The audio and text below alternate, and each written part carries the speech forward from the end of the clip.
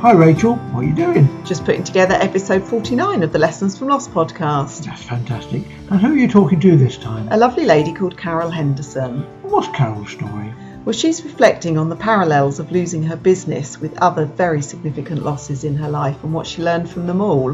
Sounds really interesting. Does the porcupine feature at all this week? No, doesn't. Oh well, let's listen anyway, shall we?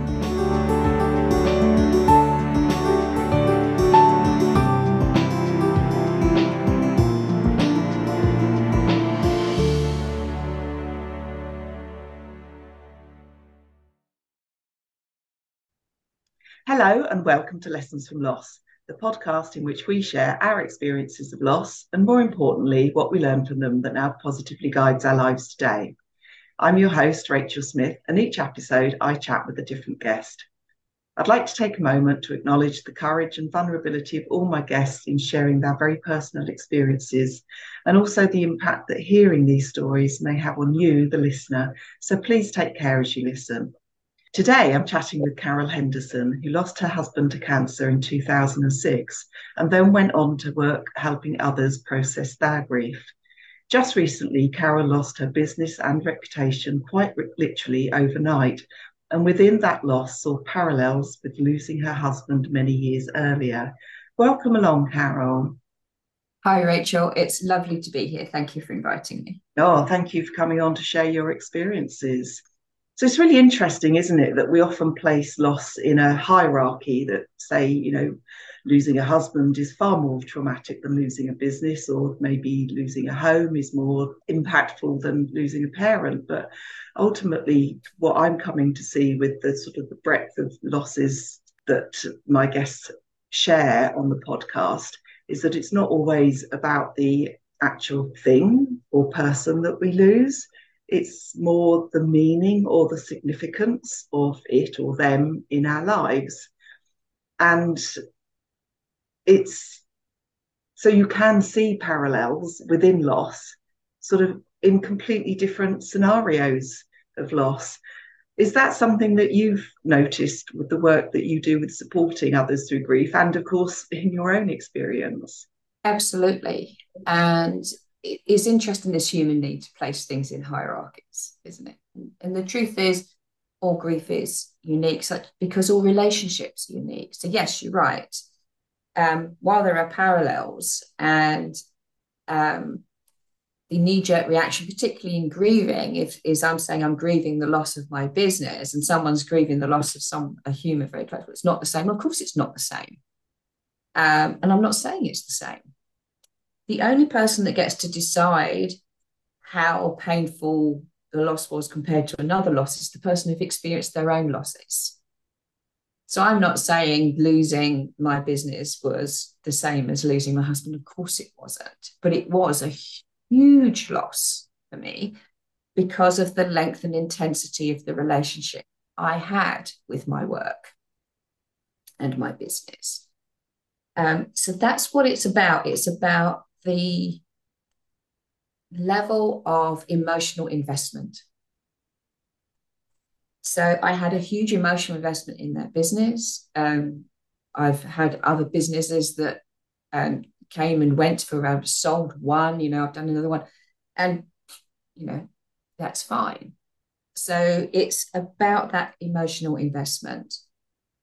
Again, if we relate it perhaps to parents, so someone loses a mum who was a very close, loving mum. They, maybe had the rough patch when you're a teenager, but you kind of get through that, like you do, and you grow up and you have this lovely, close relationship. And then mum dies, is going to have a very different experience of parental loss to someone who had a less than functional relationship with mum, where perhaps it wasn't loving, or perhaps the loving was conditional. Maybe there was verbal abuse, physical abuse, other stuff going on. That's an incredibly different loss, but it's still a loss of mum. Unfortunately, what we tend to do is look at everything through our own frame of reference. Yeah. So we say, my relationship with mum was like this, so therefore losing a mum was like this. And the one that often comes up when I work with widows as a widow is getting very upset with someone else that said they're going through a divorce and it's like a bereavement. And the truth is, comparisons always minimize someone, you know. So as soon as you say, I have it worse than you, you're minimizing their pain. Yeah. And the truth is, our pain is our pain. So someone going through a divorce is having their unique pain. Someone going through being widowed is going through their unique pain. And we can't measure it. And in fact, it's not a competition anyway. No, that's a very good point. We're all losers. You know, in this competition, we're all losers. But it's very easy. Grief is a very selfish emotion, and that's okay. It is a normal, natural response to loss. We grieve all losses, and yes, all loss is different. So I've never been through a divorce. I can't speak to what that's like. You know, I've had romantic breakups. It's different. Of course, it's different. But back to, I talked to another widow. There may be parallels. It may have been a completely different experience. You know, I've worked with widows again where the relationship was less than happy. And it ends up with very conflicting feelings because you're never going to get to win that last argument apart from anything else. So the thing is, there are parallels between being widowed and divorced in that, you know, you're left to cope with things on your own. In a divorce, there may well have been betrayal, which I didn't experience. But I was very angry with him for very different reasons because he didn't go for the doctor. So I was angry and felt let down. So someone who's gone through a divorce may feel angry and let down because of what was going on in their relationship. Doesn't mean it's the same, but there are parallels. So you still kind of need to rebuild a life on your own. It's different because every loss is different. And I can't stress that enough. Everyone is unique. And there are potential lessons in every loss. So what I've learned through that loss of my business is contracts are irrelevant. It's how deep are your pockets for lawyers. But also that it's possible to live and thrive in a new way. Yes. So that's the parallel. You know, I have a new thriving business, which I love. And in many ways, I'm enjoying more. It's taken us in a slightly different direction. I love helping people who have broken hearts. I've got a wonderful way to help them with that. I'm training other people that are similarly moved to help others, which is just the most rewarding work because then the ripple effect of what I do is just so much bigger. Because if I train someone and they help 2 people, I've then helped 3. Yeah. And if they help enough people and they feel so much better, they get inspired to help others as well. And they come to me for training. And it's just this wonderful exponential spreading of healing and love. And it also keeps me real in the sense that I learned a lot of things when my husband died at age 41 about just how short life is. And when I hear my clients' stories, it's humbling and a real privilege to hear someone's heart story. So I find it incredibly rewarding just to allow them to be heard. The grieving heart needs to be heard above all else. There's no fix. But what I can do is equip people with a set of tools to help that healing process by hearing them and giving them some hints on getting out everything that needs to be said. And when we do that, and when I hear them, I'm also reminded, because often I'm hearing about bereavements, estrangements, endings. So endings are prevalent throughout our life, aren't they? So some of them low emotional intensity, like your favorite TV program comes to an end. Or watching the repeats isn't quite the same. Yeah. But I watch the repeats because I get some of that, but it's not quite the same. So that's a kind of very low intensity relationship, if you like, with the characters in this fictional TV program, to real, maybe a short, passionate love affair that burned really hot and bright like a fire made from dried grass. Yeah. Short-lived, but really intense, to something that's a bit more of a slow burn. All different. And when it ends, we are left with those feelings of loss. So a very low intensity thing, that's just disappointment, all the way through to utter agony. When Kevin died, I actually had so much physical pain, and no one tells you there is physical pain associated with loss. Something that just doesn't get talked about. People talk about heartbreak. Actually, my heart felt really heavy. Every muscle in my body ached. It's like I had a really bad flu, or I'd done a really stupid workout. Everything hurt. And I described it as every strand of DNA in my body being ripped into at the helix. It was so guttural, so visceral, that pain in those early days. I have healed.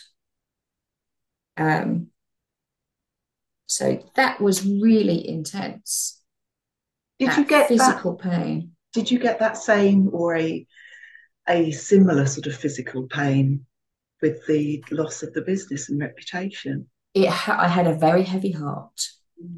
And it wasn't the same ripping apart, but it was like someone had punched me in the solar plexus. So I felt winded. There was definitely muscle ache, but not to the same intensity. No. So it was a physiological reaction. Yeah. And absolute apathy.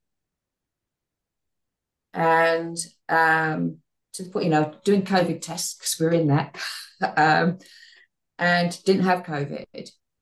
We did have grief. So my husband was involved as well. So we were both in January. Business closed in December. In January, it was like we were convalescing from a severe flu. That's what it felt like. And so no emotional energy, no energy to do anything physically at all.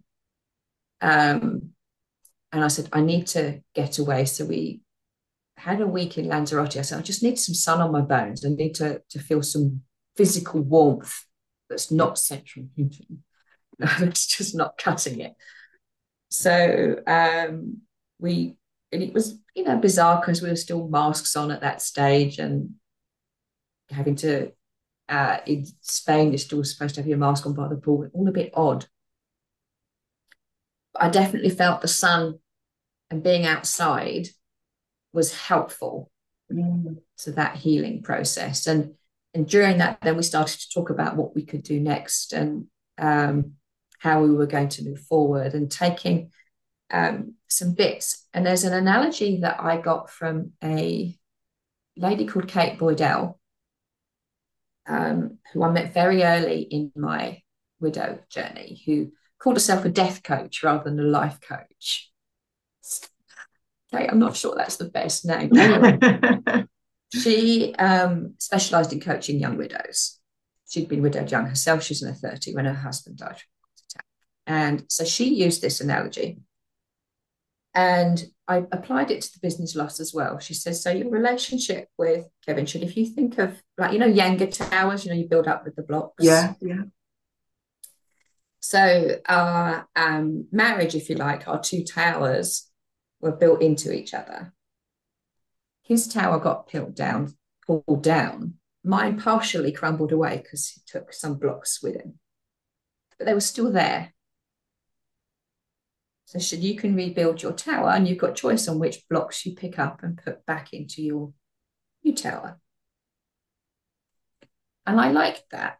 And I found that very powerful, because I could actually sit there and reflect on what I really enjoyed in my marriage, and, what was less fun, because like all marriages, it wasn't 100%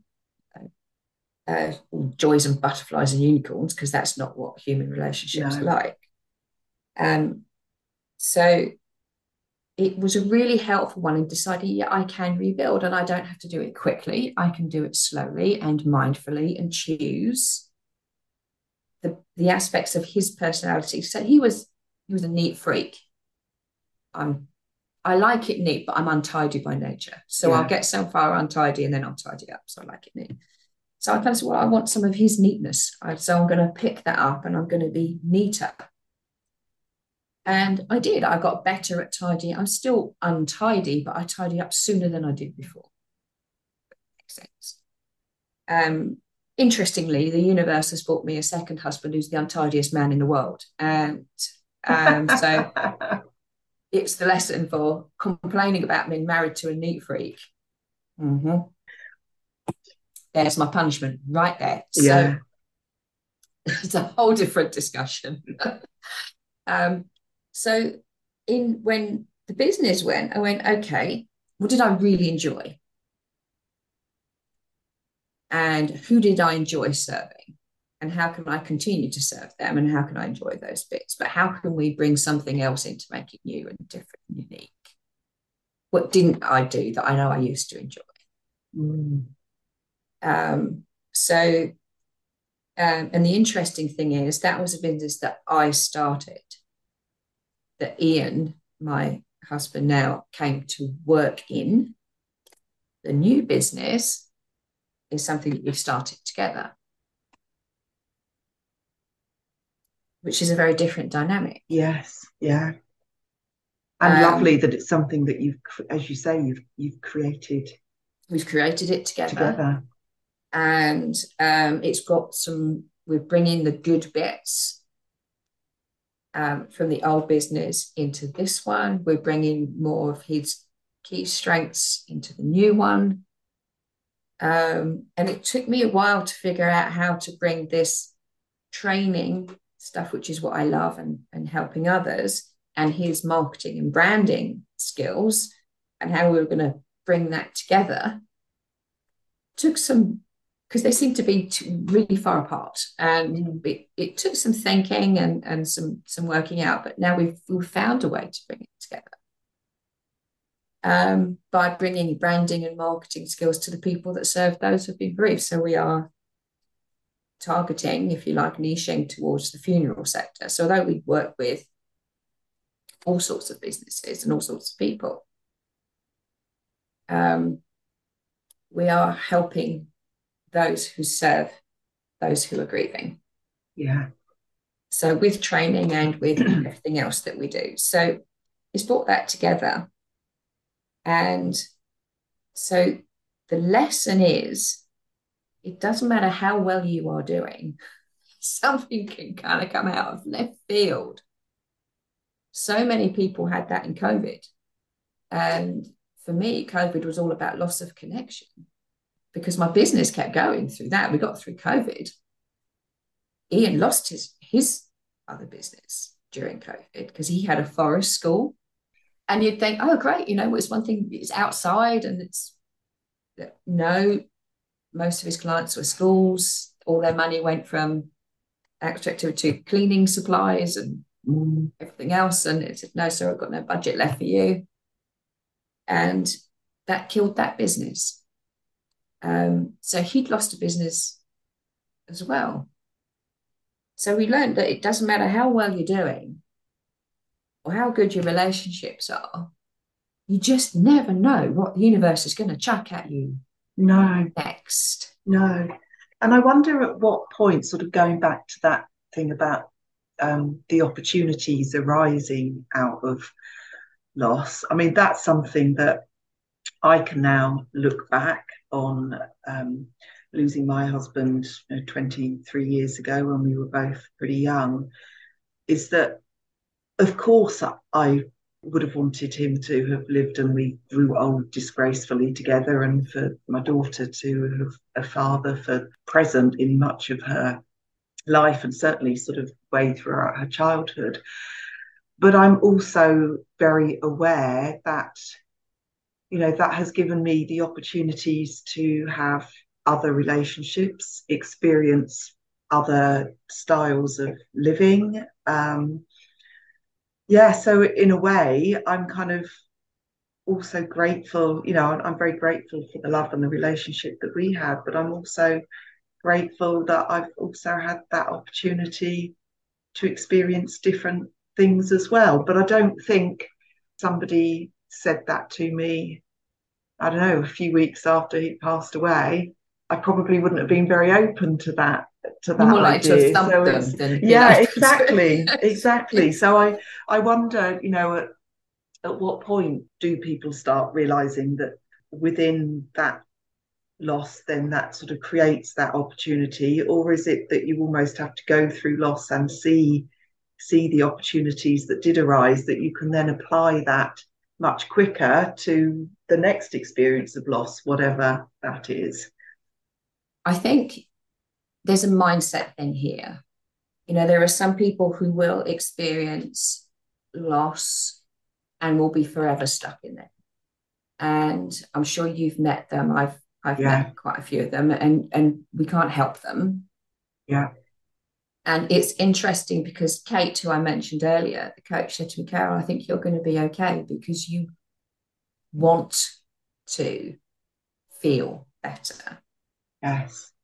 And she said, I've met so many people who just disintegrated into this puddle of grief, and it's almost like they don't want to move out of it. Mm-hmm. And I actually remember being quite envious of those women I met who were very good at disintegrating, and everyone would run around after them and look after them. And it's like, no one runs around and looks after me. I could relate to that. Yeah. Because, but Carole, you're strong. I'm not strong. I'm struggling. I'm like, just because I'm up and dressed doesn't mean I'm strong. Yeah. So I think that, but almost putting on that, it's not a persona, is it? It is just that kind of acceptance. Because I think I do actually remember very clearly the day after my husband's funeral, and my parents went back home, and and it was just me and my daughter, and I got up that morning and I just thought, well, do you know what, I've just got to get on with this now, because this is now the beginning of the rest of my life, and and it's up to me, and it's and in some way that actually stopped me from grieving, because I then did just throw myself back into life. But on that same token, I think because I did get on with it, then people would say, are you okay? And it's of course like, no, I'm good. So in a way, it is very similar, isn't it, that you perhaps not put up a barrier to people running around after you, but it is that comparison, isn't it, as opposed to somebody who is stuck in it, and everybody is constantly running around to see how they are. Yeah, and then it kind of becomes a habit.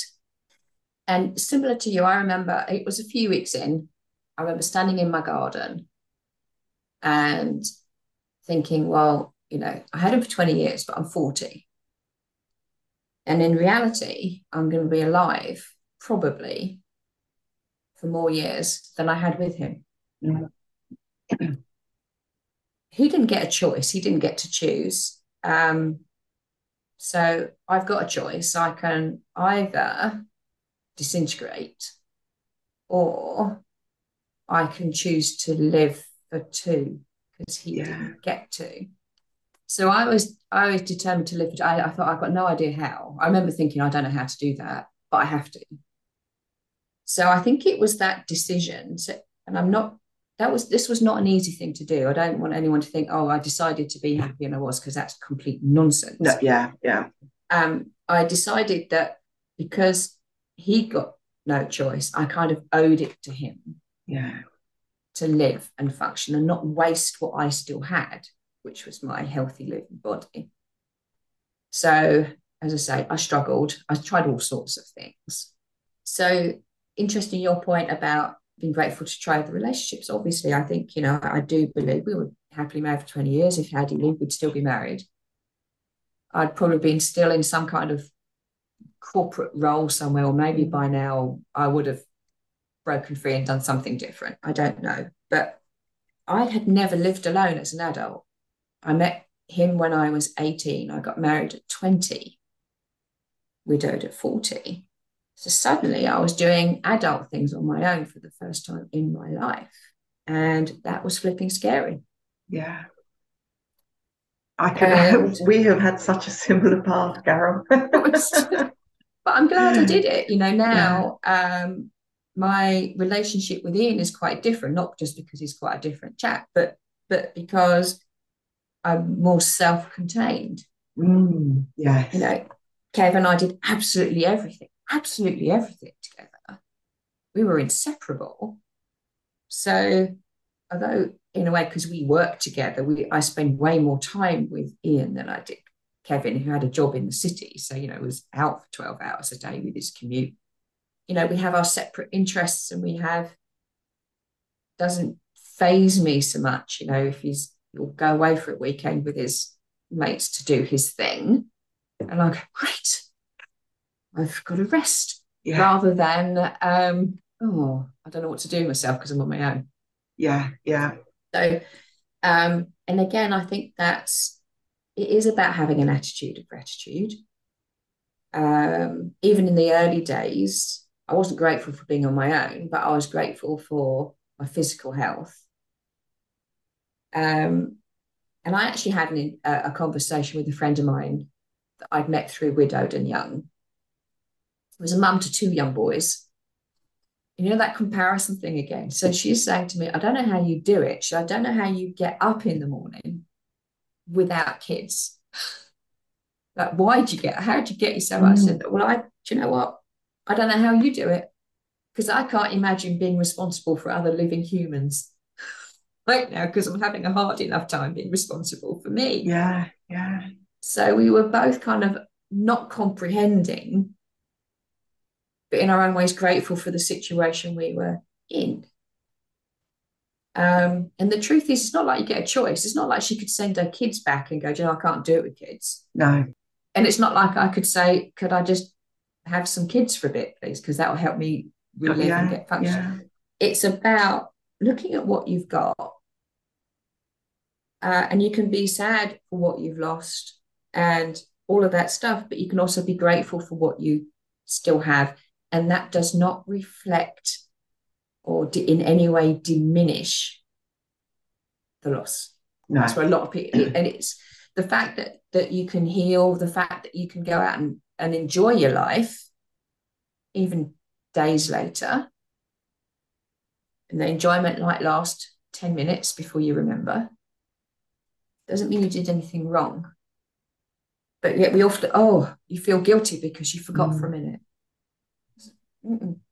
No, normal. So it's okay to have these different feelings, and you can't replace a person. And it's interesting, this whole thing with the widow thing is, meet someone else. It's in no way or shape or form a replacement. People start to can kind of put that on you. It's like, well, you can have, when you have a child, I hear, because I've not had the privilege of being a mum, your entire heart is filled with love for that child. And it's just overflowing. When you have another one, the love for the first one does not diminish, does it? No. Your heart expands to the fact that you've got 2, and then maybe 3, and then maybe you get a pet, and there's love for that as well. And it still hasn't diminished the love for the first child or your partner. Might put the relationship under strain. That's a whole different topic. So, I'm not in love with Kevin anymore. That's long gone. But I still have love for him in my heart. I talk about him with love and affection, and Ian is very comfortable with that, because he knows it doesn't threaten him in any way. No. And he always says, when people ask him about it, we did a press interview once. We were interviewed, I think it was in the Daily Mail, about remarriage after being widowed. And they were quite keen to dig out of him the kind of resentments and things he had. No, because what Carole's been through has made her the woman that she is. And that's the woman that I've fallen in love with. And so, yeah, so we've all got a past. Hers happened to be a loving one. So it's different. Again, I feel very grateful to have found proper love a second time. Very grateful. And I try and remind myself of that when I see the untidiness. But you also it's think hard to do. Do you think though that is because you were open to receiving it and giving? Yes. Yeah, absolutely. And my heart had healed before I started my relationship. So because, I have these tools for helping people heal their heart, I needed to be fully healed, because giving someone something that's cracked or broken or even smashed to smithereens is not a lovely gift. So, and I made the same mistakes as lots of people did. I had some really dodgy experiences through internet dating sites. I took stupid risks. In other words, in many ways, behaved like a stupid teenager.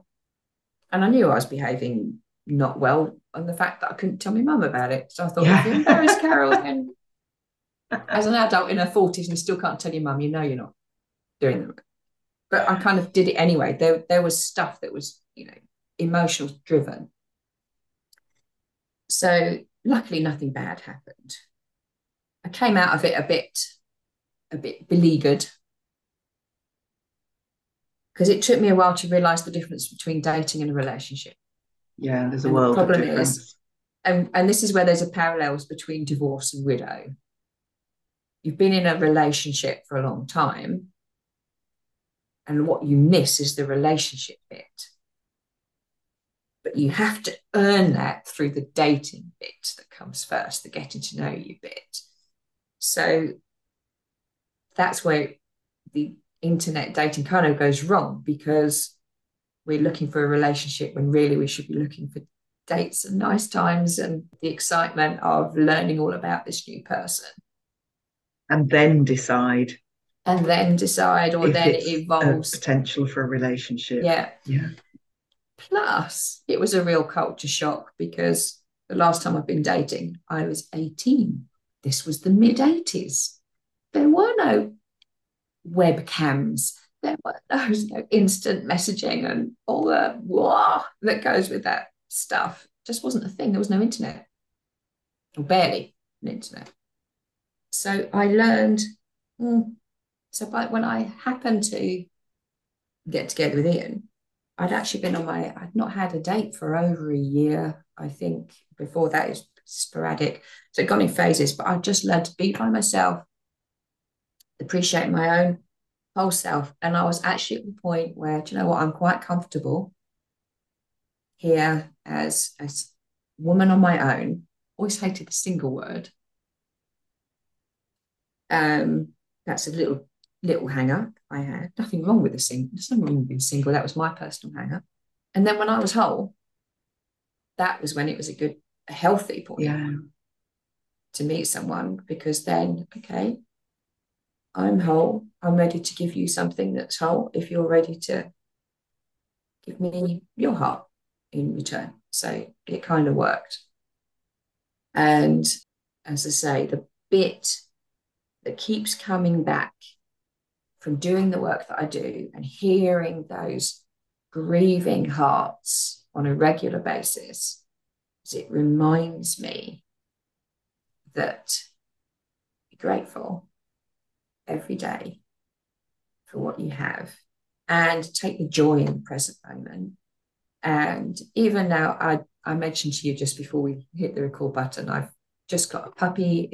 He's 3 months old today.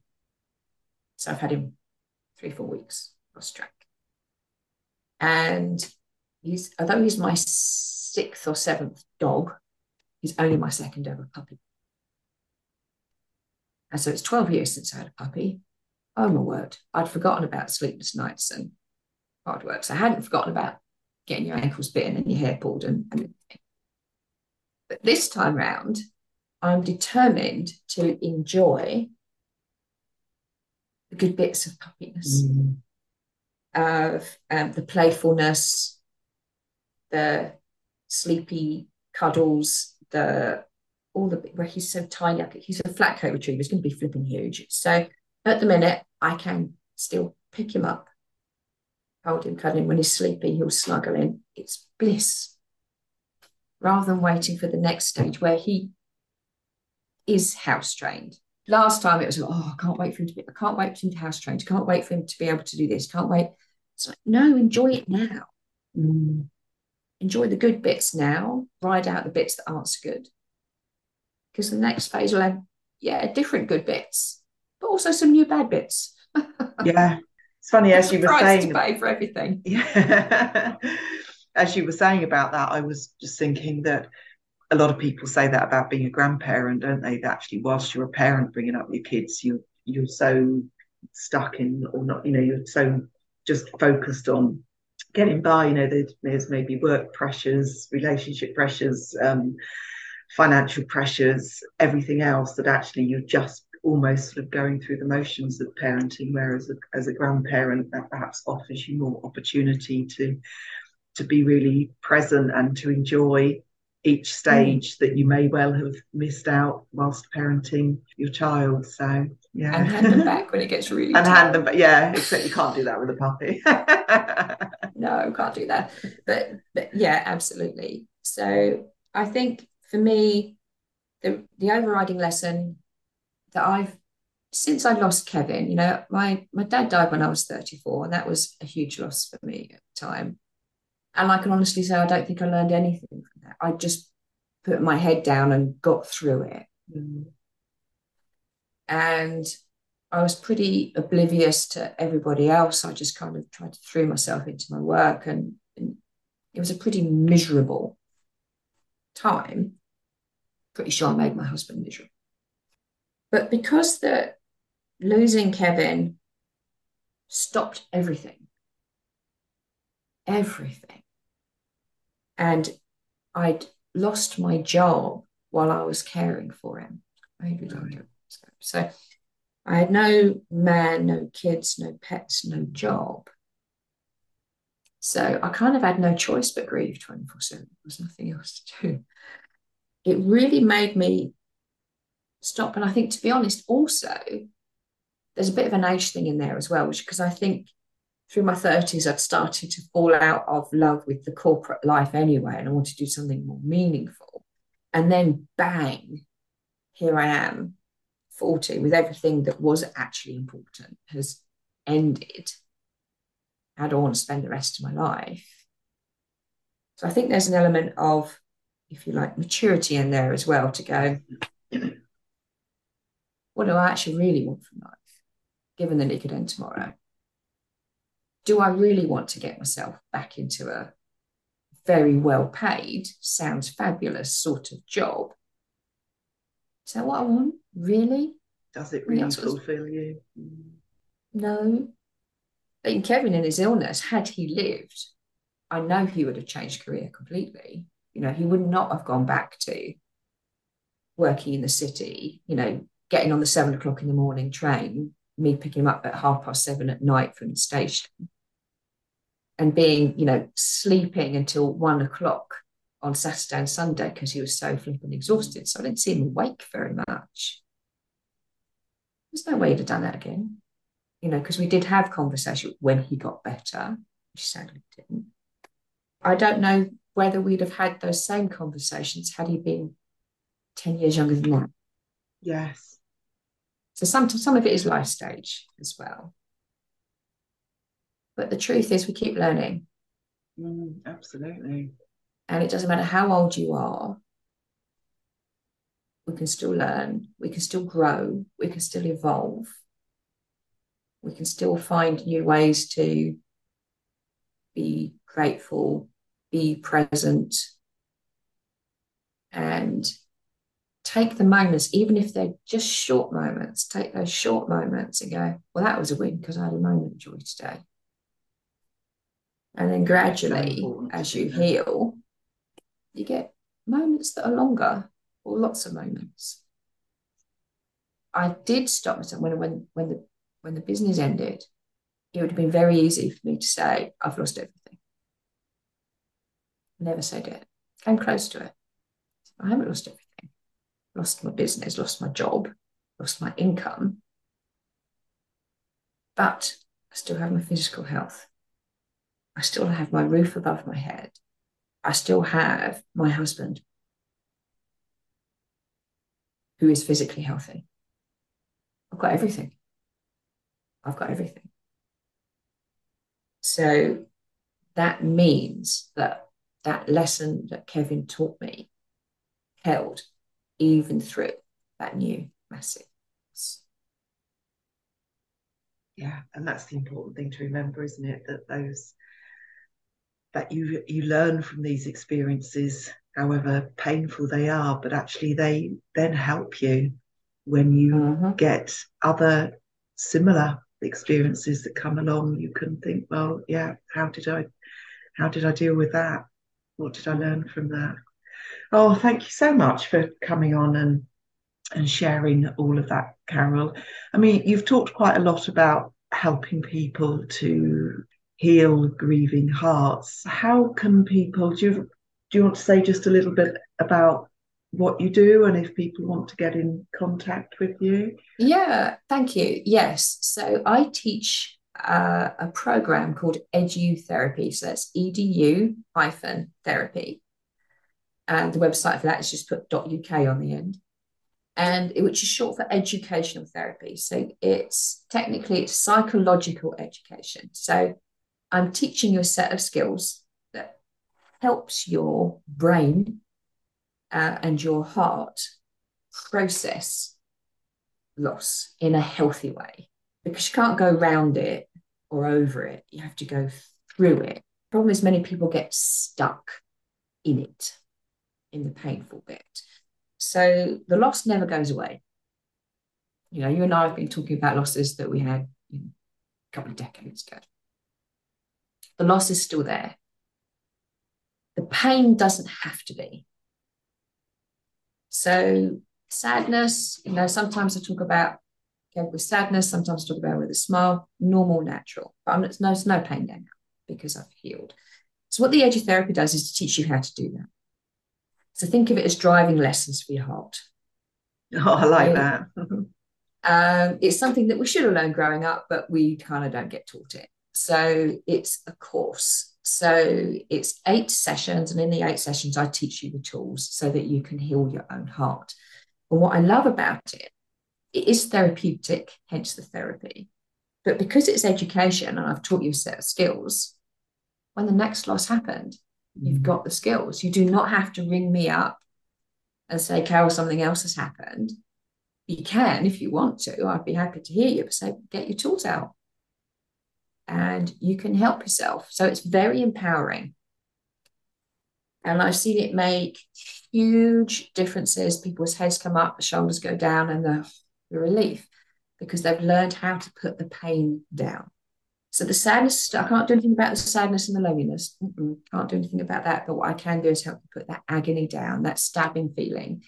Gives you back the ability to talk about someone who died and have the fond memories without disintegrating into pain and tears. So you can have the joy and have the memories without the painful bits. So you can let the pain go. So it's a 4-day training course to learn how to teach this to others. That's what I mostly do now is teach others. I do help individuals as well, a few, because mostly my time is spent training others. And it's Canadian. Okay. So I brought it to the UK last year. So it's been around for 15 years-ish in Canada. You've never heard of it because it's only been in England for about the last year or so. So it's wonderful. It's very gentle. It helps whether the loss is, if you like, normal in inverted commas, or traumatic and complicated and messy, or you've got lots of them. I often work with people who say they've had 5 big losses in the last 6 months, and that's what's pushed them onto the floor. Because we're British, we tend to just kind of take it on, stiff upper lip, keep calm, carry on, all that stuff. And other cultures do this as well. where we just kind of take it on, and then it pushes us poof to the floor, and we can't just keep going anymore. It's almost, you and then reach what I do is help point. Is start putting some of it down so you can pick yourself up and live the rest of your life, as we were talking about, that new normal, the life you've got rather than the life you necessarily would have chosen, and learn to live and embrace that life rather than slog through it. So important. Thank you for sharing that. I will put the details of your website in the episode notes so people can get in contact, whether they're interested in working through their own the pain of their own losses, or whether perhaps they've got an interest in exploring other people and being trained by you, because the more this work is spread around, then as you say, the more people we can help, and the lesser the pain and the suffering that people go through. It doesn't take away the losses that happen and the love that's associated with that. But if we can reduce the suffering, then, that's got to be a good thing, isn't it? I think it's a good reason to get up in the morning, don't you? Yeah, I reckon so. Thanks, Rachel. Oh, thank you so much, Carole. Oh, thank you so much, Carole. I really enjoyed listening to this conversation again as I played it back. If you feel drawn to Carole's work, either to participate in the programme yourself to help with grief, or indeed to be trained by Carole so that you can help others, please do get in contact with her via the website. Details are in the episode notes. Thank you to everybody who supports me in the production of this podcast, to Jamie Farrell for the beautiful music, and of course to you for listening. Please share, like, comment. It all helps other people get to know about the podcast. Thank you, and I'll be back soon with another lesson from loss.